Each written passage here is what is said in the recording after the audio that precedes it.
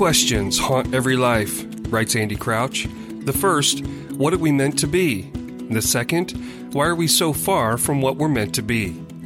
Hello and welcome to Restoring the Soul, a podcast dedicated to helping you close the gap from what you're meant to be and what keeps you from being all that. I'm your producer, Brian Beatty. Thank you for listening. On this edition of Restoring the Soul, Michael welcomes Reverend Ruth Everhart to the podcast. She's an author, speaker, and Presbyterian pastor, and her writing explores the hidden ways religious belief shapes how we think about life, especially the lives of women. Now, it can also be said that she writes about difficult topics, and what you're going to hear today is right in line with what she says on her website. I write books for people who dare to believe that Jesus values the lives of women. Now, in this edition of Restoring the Soul, Michael and Ruth will discuss her most recent book, The Me Too Reckoning. As you'll probably recall, the Me Too movement revealed sexual abuse and assault in just about every aspect of society, including the church.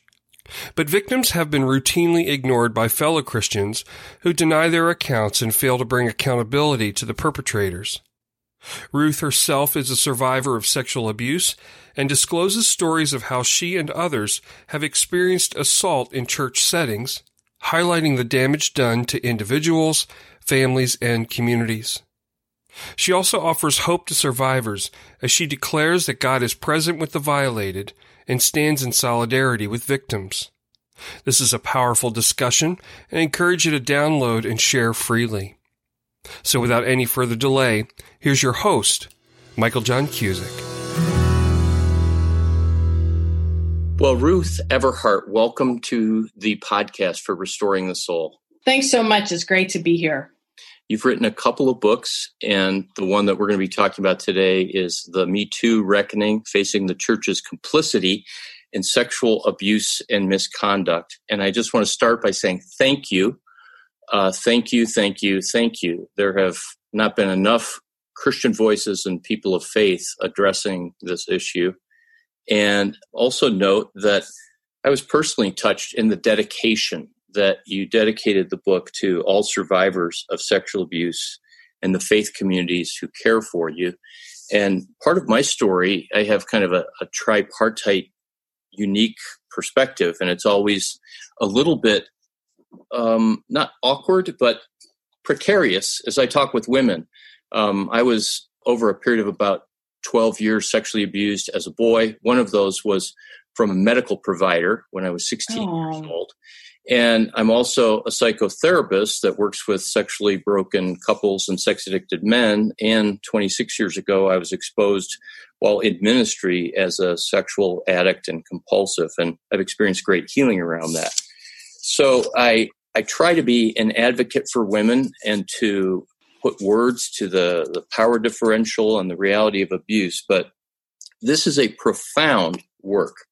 It's courageous and prophetic. And it's, though you're trained academically at a seminary, this was no academic work for you. So talk a little bit about the context in which why you wrote this book and decided to jump into the deep end of a incredibly charged, painful reality. Well, thanks so much for those kind words about the book. And I do feel passionate about this subject, as I'm sure you do, and so many of us who've experienced abuse or worked with abusers feel. And I wrote this book simply because I felt called to do so. I had previously written a spiritual memoir about my experience of being raped at gunpoint when I was 20 years old and how that affected my life. And that came out in 2016. And in the kind of aftermath of that, I began to realize how important it was to talk about this subject, that very few people of faith were. And I felt called to continue that work. I can't say that I wanted to. I didn't really choose the topic. I say the topic chose me. And since I believe that our lives are a gift and that God calls us to do certain things with our life, I just felt that I couldn't walk away from that. And what I saw in the Me Too movement was an opportunity for the church to be a leader in this area of responding to the issue of sexual abuse. And I saw that the church, by and large, was not being a leader. And so that was the reason that I felt that I needed to step up and dive into the deep end, as you say. I saw that the church was starting to lose credibility in culture. I think that's a larger subject, and I think that's been ongoing. But I saw that, especially in this particular area, the church was not having the kind of powerful prophetic voice it needed to have. Well, and because no one would argue against the reality of sexual exploitation and assault in the secular world at large, the church could be leading the way in that. And if the church, where grace, forgiveness, and of course, your book unpacks way beyond that, because those can be used as ways of minimizing the problem, but where there's actually an opportunity for true redemption, restoration, and bringing men and women to being complete equals in society, if we're not leading the way in that, then that seems like it's just a shame. I completely agree. And yet I see that the church is often very hesitant to be a leader in that way. You know, I see it as a justice issue, and that's why I'm passionate about it. You grew up in a Christian Reformed, very conservative environment, and I think you did your undergrad at Calvin, of which That's I'm right. familiar, have friends there that have taught, and my sister used to live right next to it. So you've kind of evolved over the years. You called yourself in the book a Christian progressive, and you say, I'm not a liberal feminist, I'm a radical feminist. So not theologically speaking, but what led to that shift? And then what's the difference between a radical feminist and a liberal feminist in your mind? Well, thanks for picking up on that. You know that you're the first person that's asked me about that line, and I did think I would be asked about it. I think that I was moving towards a less conservative point of view by the time I got to Calvin as an undergrad.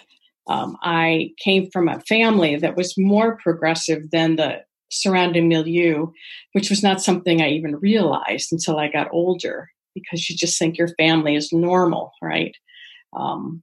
And so it took me a while to realize, in a sense, how conservative my surroundings were, which may sound funny, but my mother, for instance, was incensed that women couldn't serve as elders in our church. And it seemed obvious to me that she was right about that.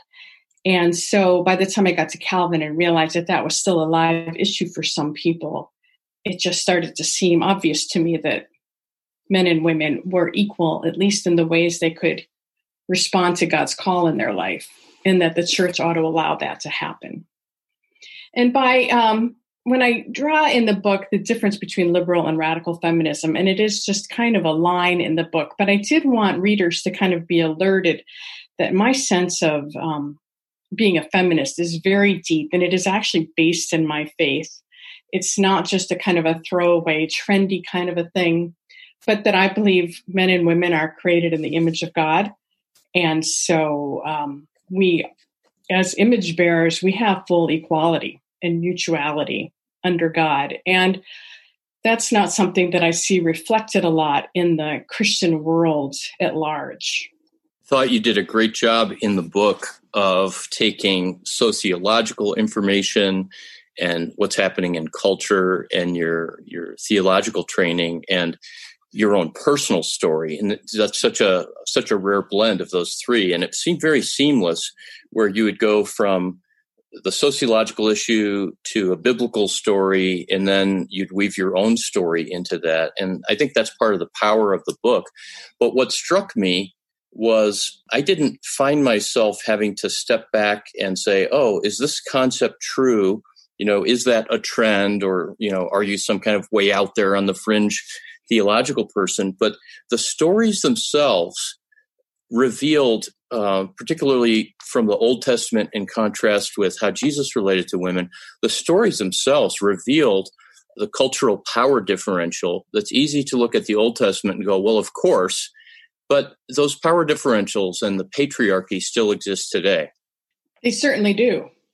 So a lot of our listeners are in the more traditional camp, but I hope they're not put off by this or go, wow, I didn't know I was one of those. But they're people that are searching for something deeper and more substantial and perhaps less focused on moral violations and correct theology and more what is real and what really touches my soul and how can life be with God and for justice and love and mercy as opposed to just simply belief. Okay, having set that background, there may be listeners who hear the word patriarchy and they go, okay, I've just labeled Ruth Everhart, and I know what this book is about, and this is an axe to grind and an agenda.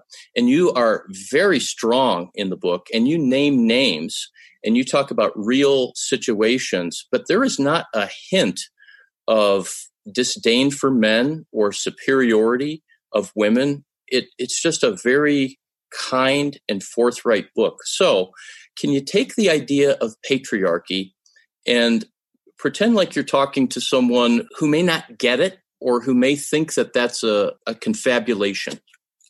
Well, I think that patriarchy is hard to see because it's the air we breathe. It's the water we swim in.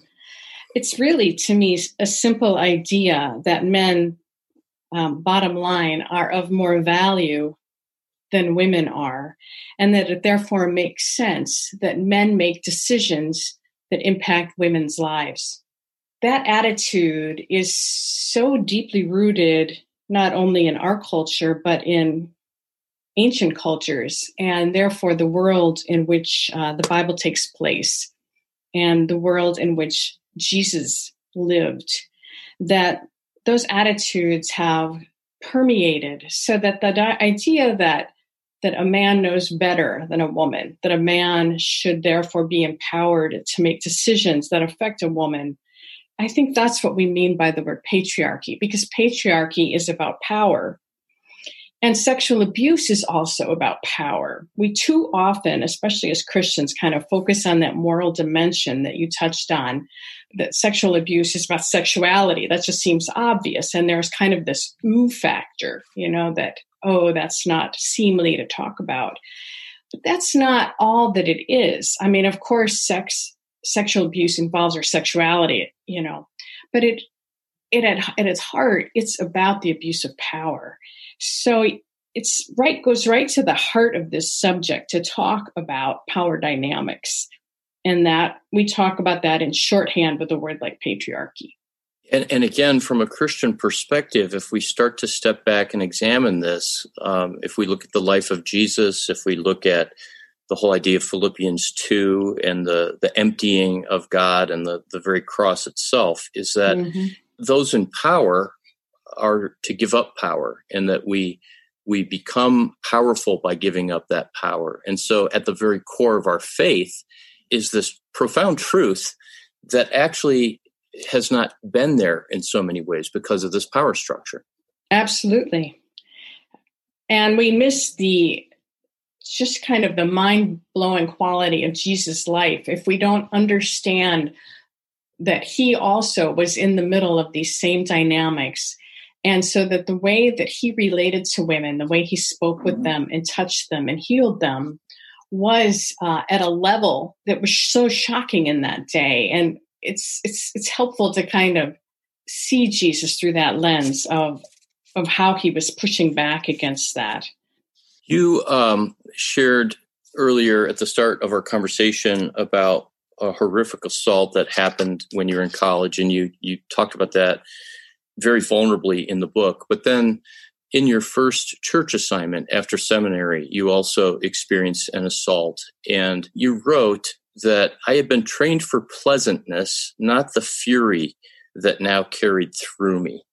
And I just smiled when I read that sentence. So can you unpack that? What was the pleasantness and what was the fury? Well, I think they both are right at the heart of what it means to be a woman. As a woman in a Christian world, I was trained to be a good girl. That's my phrase for it, really, to be nice and to not cause waves and to be all the things that a good Christian woman is supposed to be, to bake cookies and to be pleasant in her demeanor, to be modest, to not draw attention to herself. to modulate her voice, to make the world a slightly nicer place, slightly nicer smelling. And that's all of what it means to be pleasant. And I think that you could package that all in, this is what a woman is supposed to be. What happened to me in my senior year at Calvin College when I was raped at gunpoint by intruders into my home was of that world being completely shattered, because suddenly it wasn't enough to inhabit the world in this way of simply being pleasant. I became really acquainted with fury, with having been physically assaulted. So that place in the world kind of got ripped away from me. And I didn't know what to do with all this anger. Nobody had ever trained me or told me that a woman could be this furious. And I spent years really figuring my way out of that. And it was really a faith struggle. That's the struggle that I really try to chronicle in my book, Ruined, the memoir. It took a decade for me to kind of come to terms with Jesus and with how God could allow this to happen. And but it's not like once you go through something like that you somehow, even after a decade, can say, well, I'm done with that. I'm completely at peace now. And it was at about the end of that decade that I was launching into ministry. I was a young mother. I had 2 daughters, an infant and a toddler. And I was off to serve my first church as an associate pastor. And the senior pastor was a very well-established figure in not only our congregation, but in our denomination. His attitude towards me was one that did not allow me to be a full human being, to be my authentic self, to use my gifts in ministry. He became kind of inappropriately attached to me. And it culminated in him pushing the boundaries so far that he actually pushed against the physical boundaries of my self and my body and my office. He entered my office and accosted me physically. And what that did was completely reignite this sense of fury, like, oh my God, literally, God, why do I have to deal with this again? How am I supposed to push back against this? I have no power. And once again, a man has used his power against me. So I did go back into a space of anger. And I just want to kind of remind your listeners, no matter where they are, they may be angry themselves. They may be afraid of their anger. One of the things that I think is so important for women of faith is to come to terms with the fact that anger is part of the journey.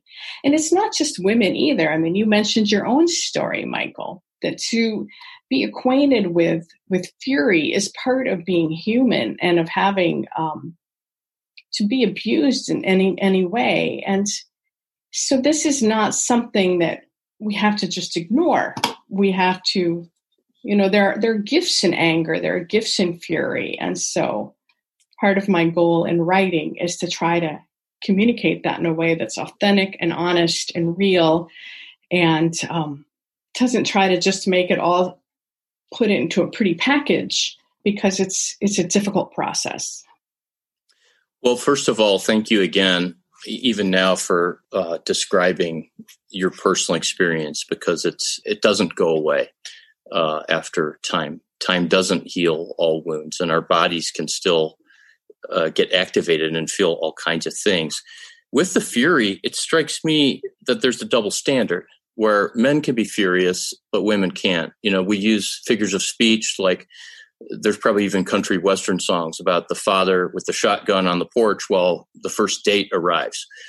So it's okay for the husband to threaten killing the kid who's dating his daughter, but it would never be okay for the mother to do that. You spoke about how your husband wanted to take a bat or something and kneecap the perpetrator in your case, but that your own fury might label you as a bitch or somebody who is, making too big of a deal out of this. Absolutely. There is a double standard. We see that culturally all the time playing itself out. And yet we need the fury of women. I just think of, again, the figure of speech. Oh, well, that person is being a mama bear protecting their kids, so a sense of I will destroy anything that stands in the way or does harm to the people that I love. But there's a really limited context. You've channeled your fury, and maybe to borrow a word from Gretchen Carlson's book, Be Fierce, you've channeled a fierceness into your writing where there's just no other word, but it's like you start right out of the gate with saying, here's what this is about. Here's where we're going to go together. And you just don't relent. And then in the last chapter, let's jump here and then we'll back up. You talk about lament. And lament, to me, as a psychotherapist, kind of feels like the release of fury and feeling what's underneath that fury. So can you talk about lament? That's right.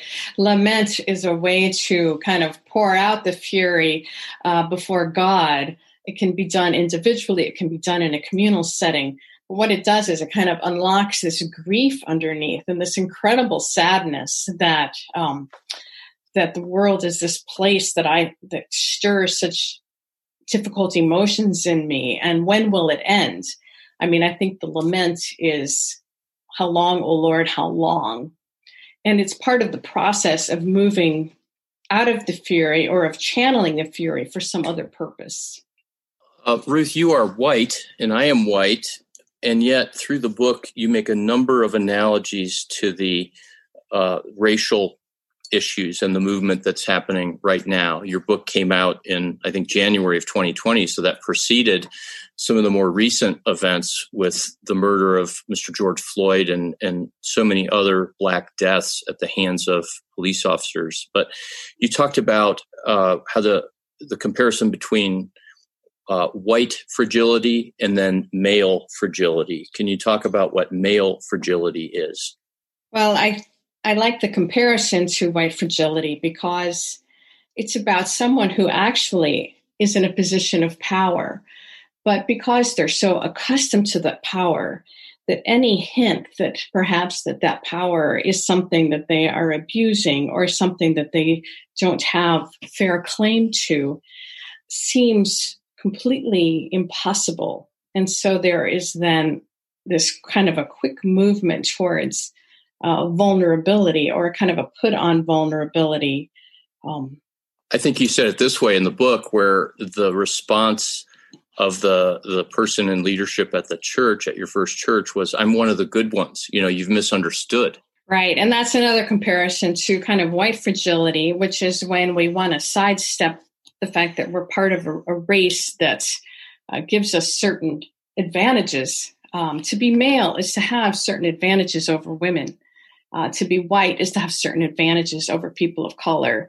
But then when we're called upon to acknowledge those things, we resist that knowledge because we don't want to face that fact. That can be an ugly fact. And so we take refuge in the fact that, but we're one of the good ones. We're not part of this kind of large conglomerate of being white or being male. We're somehow special.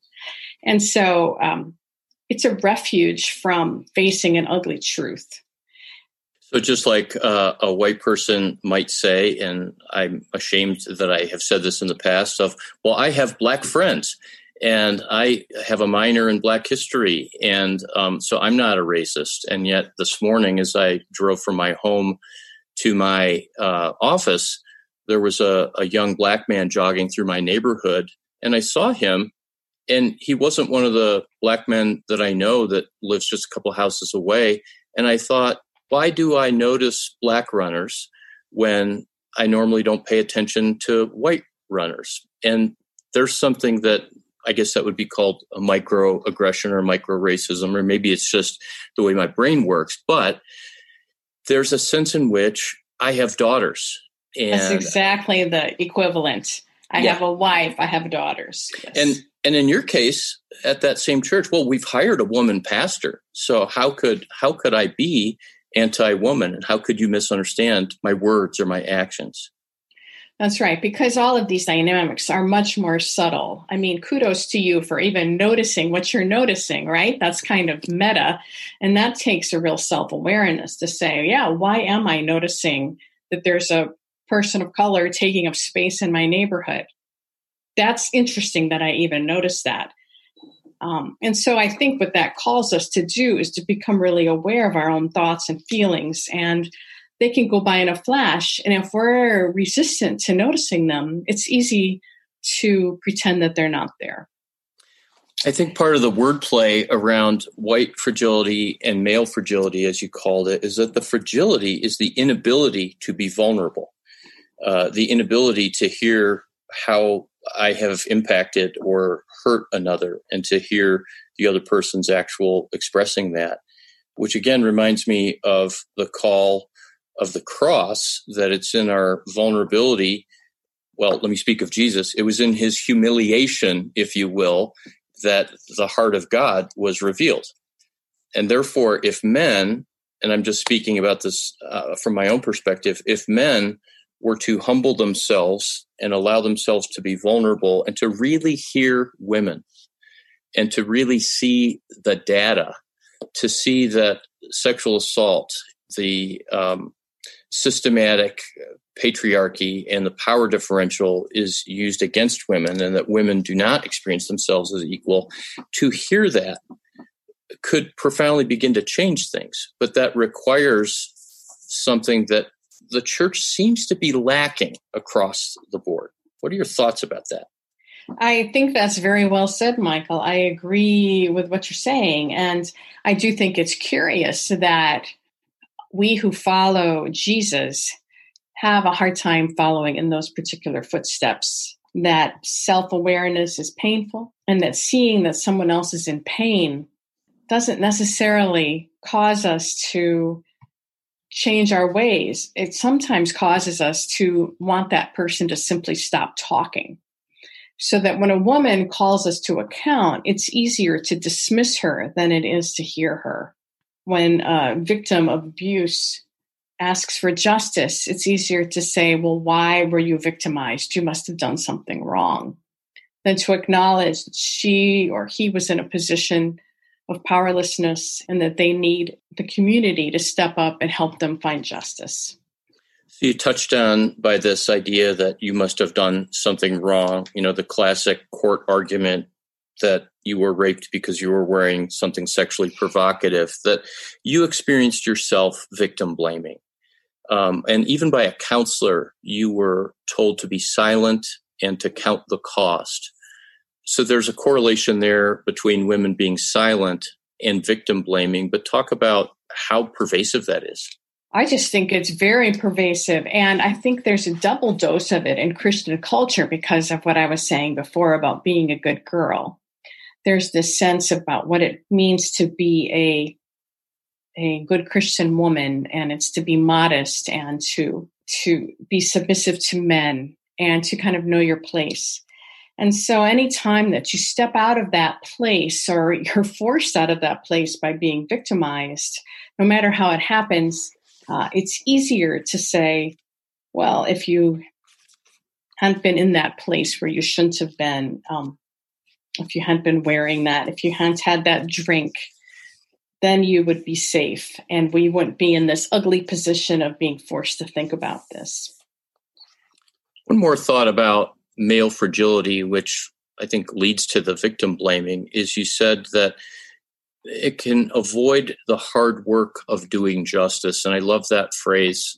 Tell me what you mean by the hard work of doing justice, because it's something more than just going to protest. Right. To do justice is to, number one, to hear the cries of victims, to hear their laments. And when they say, how long, oh Lord, how long, to be willing to say, I'm going to step with you so that we can shorten that time frame. I'm going to hear you. I'm going to accompany you when you make a police report, if that's appropriate. I'm going to be with you as we go to the elders of the church and say that this person was predatory. We're going to completely hear your story and hear your point of view and take that seriously and not blame you. And then we're going to take the next step, is that we're going to pursue justice, which means holding a predator to account. I use the word predator, but you could insert some other word. Predator is maybe a more extreme word that we sometimes ignore. Christians too often want to look at these crimes as being sins. And of course, these sexual sins are both sins and crimes. So I think the church, in order to pursue justice, needs to learn to see both. And it's not enough to say, oh, this person slipped up. They've confessed their sin before God. They're not going to do it again. Instead of saying, no, this person actually committed a crime and they need to be held accountable in a court of law, whether that's a secular court, whether that's a church court. We need to be willing to face that reality. So all of that is a lot of work. I mean, I'm saying that a church needs to hear the cries of victims. They need to say, we are going to lament with you. We are going to respond to your lament. We are going to seek justice. We are not going to turn our backs on predators. All of that is difficult. And what's more, it means looking at the underlying culture and say, why are women so often, in a way, set up to be victimized? And so let's really look at our belief system about men and women, about women and men, about the call of God on our lives, about the way the image of God is manifest in us. All of things are just a lot of hard work, aren't they, Michael? Yeah, indeed. And that's a good segue to my next question. That feels like a delicate question. And as I ask this, I'm not trying to do a Mike Wallace, and be adversarial. I really want to get your perspective and help men to understand. I've heard again and again with the Me Too movement, men say, well, now I don't know what I can even say to a woman. And I don't even know if I can do anything other than shake hands. And there's a part of me that understands that, but there's also something where women need safety and women need boundaries. So there is, on the one hand, this positive advocacy and real movement happening where women are getting a voice, victims are telling their stories. In many cases, they're being heard. In fewer cases, they're getting justice. And then on the other hand, you have mostly men and some women saying that there's an overreaction and that now we've kind of cramped men's styles, if you will. So just let you respond to that. I don't know if I'm asking the question well. I guess what I hear you asking is, how do we face the fact that there has to be a shift in culture and that we need to think twice before we physically touch someone? And we need to think twice about our language that we use for someone. I don't think, from my perspective, all we're asking for is respect. And so to treat each other as you would treat someone, if it was your daughter, how would you want your daughter to be treated? If it was your wife, how would you want another man to treat her? And if that means that sometimes I'm going to shift how I'm talking or moving in the world, well, maybe that's a long overdue shift. I guess I would have to talk about very specific things in order to understand what about that is difficult for men. And I would be very willing to do that, as I would want them to hear my story. Sure. Yeah. And so let's use a concrete example from the book. And again, you used real life examples, but you talked about Aretha Franklin's funeral, the 8 hours of music. Ariana Grande, I think that's how you pronounce her name, got up and did You Make Me Feel Like a Natural Woman, which I heard a recording of, and it was stunning. And then she's invited up to the pulpit by the bishop, and he put his arm around her waist, which for me, that's just creepy to watch, but his hand was upon her breast. Mm-hmm. And social media went wild, and his response was what? His response was that he hugs all the men and women because that's what you do in God's house. I'd have to pull up the page to get the quote more exact. No, but it was a fragility of saying, what are you talking about? I mean, this is just something that normally happens, as opposed to what you said, and I appreciate your response. Let's have a new conversation about this. Let's see if we can begin to redefine what's okay and not okay, because the word women just want to be respected, that same person would say, well, I do respect women. I'm not a racist. I'm not a misogynist. And he had also made previously a belittling comment about her name. And that's the kind of, microaggression where that put her in her place instead of just treating her as a fabulous singer, highly, highly skilled, having put in hours and hours of practice to deliver a pitch perfect rendition of a wonderful song about femaleness. You make me feel like a natural woman in honor of Aretha Franklin. I mean, there's kind of all these layers about which this is a celebration of femaleness. This is a moment of really kind of lifting up what it means to be a woman in the world. And his response to that, I'm sure, was not even conscious. He probably, which is why he could say and mean it, but I didn't do anything wrong, because he couldn't even see his own behavior. He couldn't even see his own attitude. Did he really realize that he was uncomfortable with the fact that, the women were roaring, you might say? I mean, just Aretha is a fabulous woman. The whole hours and hours of funeral and the incredible music. It was listening to a woman roar. Was he in touch with the fact that was making him uncomfortable? So when he sees this young woman who's this fabulous singer, he doesn't see her singing talent or the hours she's put in on her career or the fact that she's soaring. No, all he sees is an attractive woman who's younger that he then has access to. There's this sense about when a man has access to a woman, what does he do with that? And he didn't think twice about clamping his arm around her and letting his hand rest on her breast. It's just, did he know that he was putting her in her place? He might not have known it, but that's exactly what he was doing. And the question has to be asked, if that was a man of the same age, I don't know if Justin Bieber and her are the same age, but like if Justin Bieber were to get up there, would he put his arm around him? And would he go, Bieber, that's a funny name, but let's talk about your singing. Right. Exactly. And that's part of the power, is that for the most part, historically, people would see that and not think that there was anything different or unusual about that. But that women have experienced that for millennia, and it just becomes the norm. And I want to make another racial analogy. After Mr. Floyd was killed, and I try to be very intentional about the word murdered, I Googled some old Dean Martin roasts, and our generation would remember that. But they were these comedy specials, usually on Saturday night, where there were all of these kind of Frank Sinatra Rat Pack people. And there were always 2 or 3 of the most popular Black comedians, Sammy Davis Jr., Nipsey Russell. And Don Rickles and Dean Martin would get up and make these vicious Black jokes.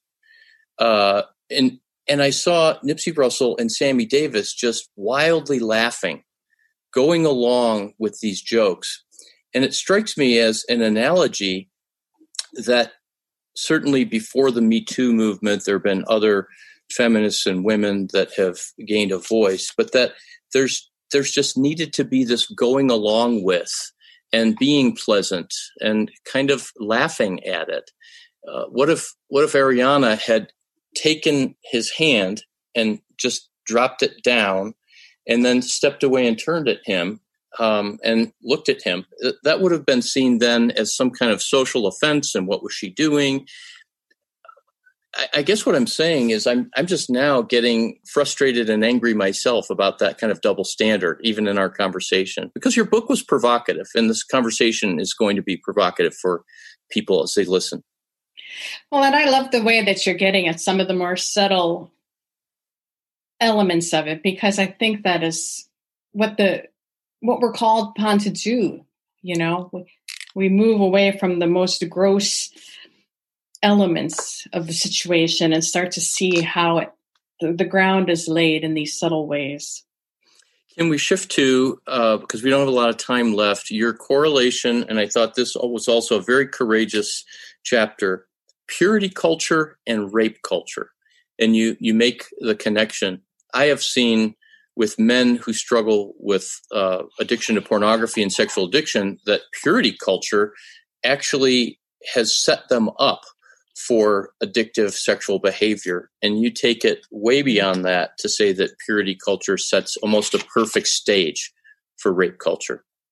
That's right. Purity culture, I mean, should we need to define our terms at all for your listeners? let's go ahead and do that. Purity culture being the sense that women are supposed to be sexually pure. Men are too, but not nearly to the degree that women are. And that they're held to this standard of keeping themselves untouched. And rape culture, meaning that when a man sees a woman and feels any sexual urge, it makes sense for him then to have the ability to rape her. That both cultures see women as somehow less than men, which is why I just want to always focus on the basic that if women have the same value and worth as men in the eyes of Jesus, they ought to have the same value and worth as men in the eyes of our culture. But I do believe that purity culture and rape culture just fit together because they disregard women's agency. I like to talk about agency, which is sometimes an unusual word for women in Christian culture because we haven't been taught that we can make choices and we can draw boundaries and that we can do that. It's very difficult to do. Like you mentioned, what if Ariana Grande had moved this fellow's arm and just given him a glare? Well, how difficult that would have been to do in the moment because it happens in a split second. But that would have been an exercise of her agency. And it's almost like we have to practice having agency. We have to be trained and learn how to draw a boundary and then enforce it.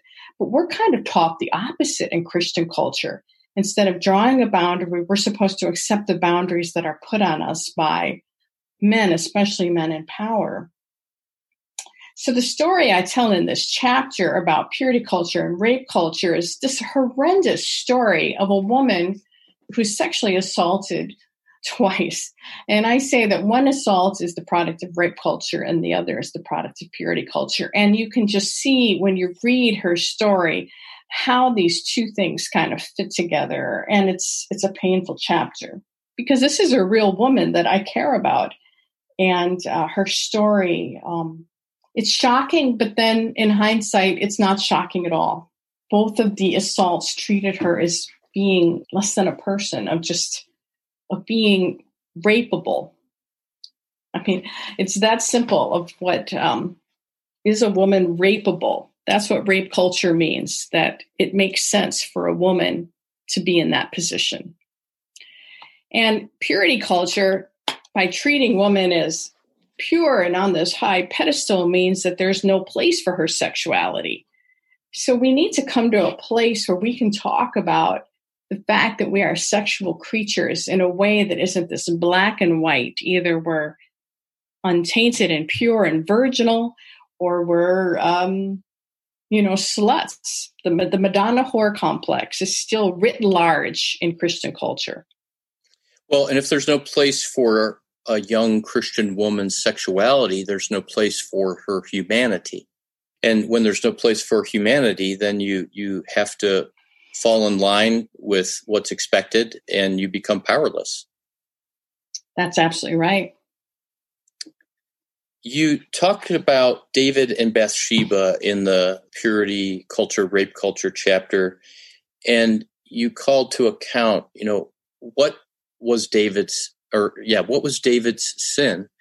And it wasn't just that, quote, he committed adultery because he was already a polygamist, but that he committed what would be a criminal act today. And I just had a student from Denver Seminary where I am an adjunct send me a paper, a female student, looking at the Hebrew of David and Bathsheba, and the whole paper was on that word bathing. It wasn't that she was out sunbathing, right? And so you said that he gets underblamed, saying that it was adultery, which feels like, whoops, I screwed up, when it's a criminal assault, and that she is blamed for being beautiful. And what's she doing out on the roof? Right. When, if you really read the scripture, it's not that she was out on the roof. It's that David was out on the roof. And we don't know that Bathsheba was on a roof of any kind. She may have been entering a mikvah for ritual purification after her period, in which case she's in the middle of a private act that is actually a religious act and part of her mandate as a good Jewish woman, which puts a whole nother spin on it. It's not like she was just letting it all hang out, waiting for the pool boy to come along and see her.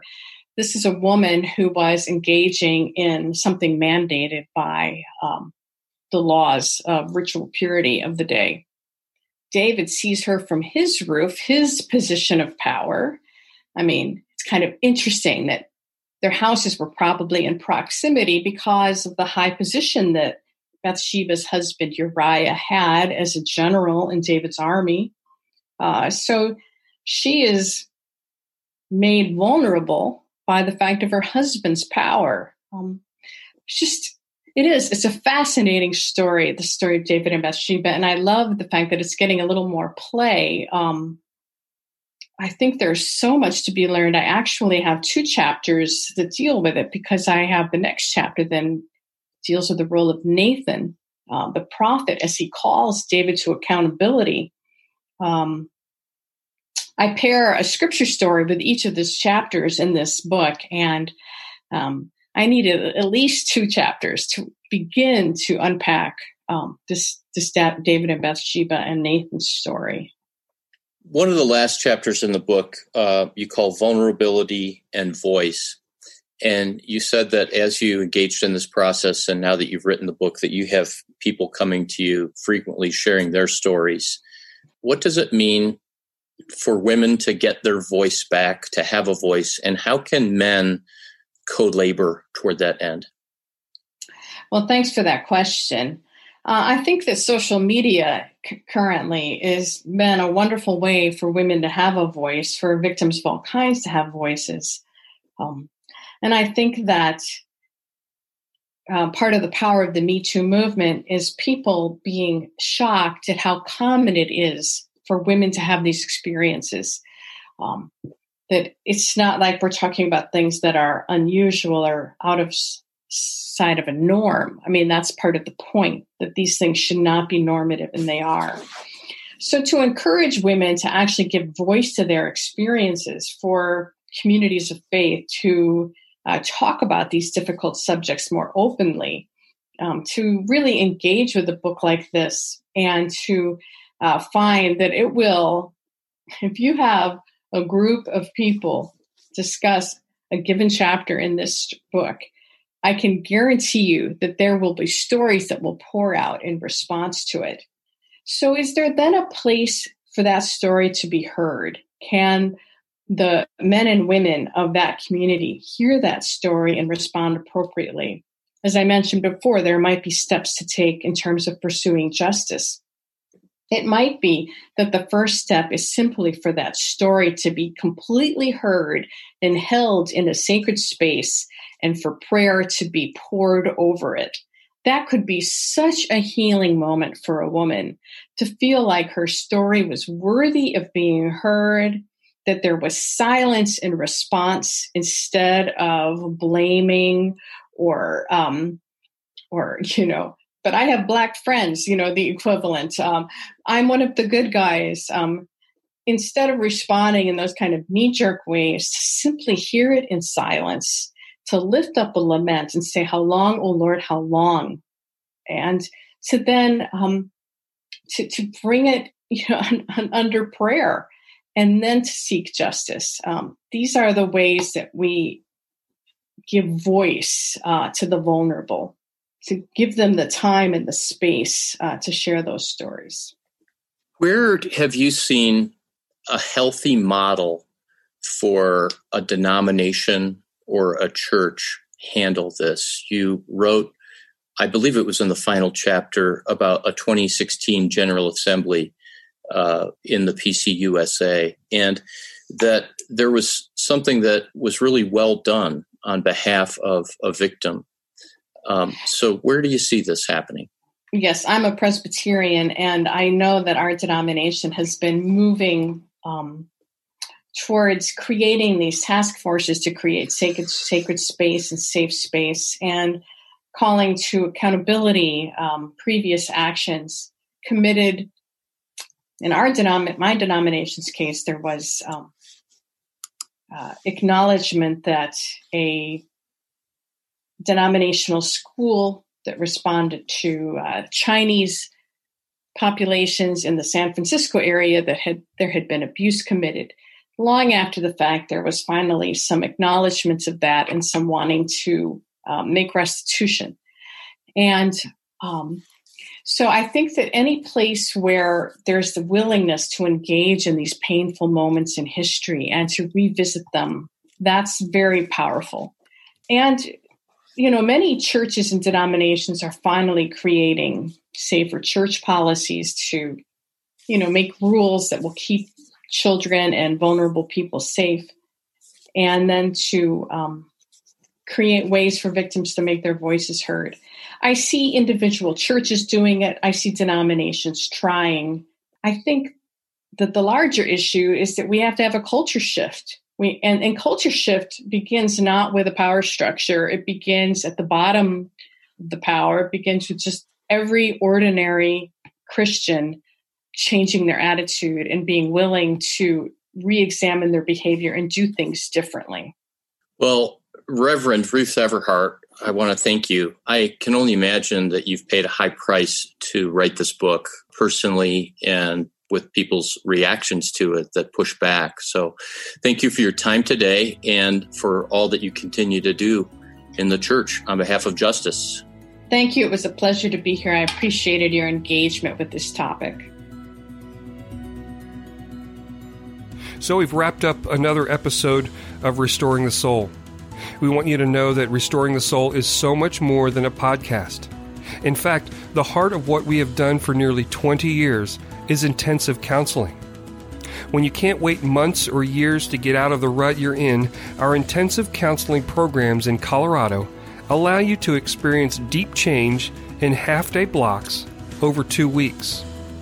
To learn more, visit restoringthesoul.com. That's restoringthesoul.com.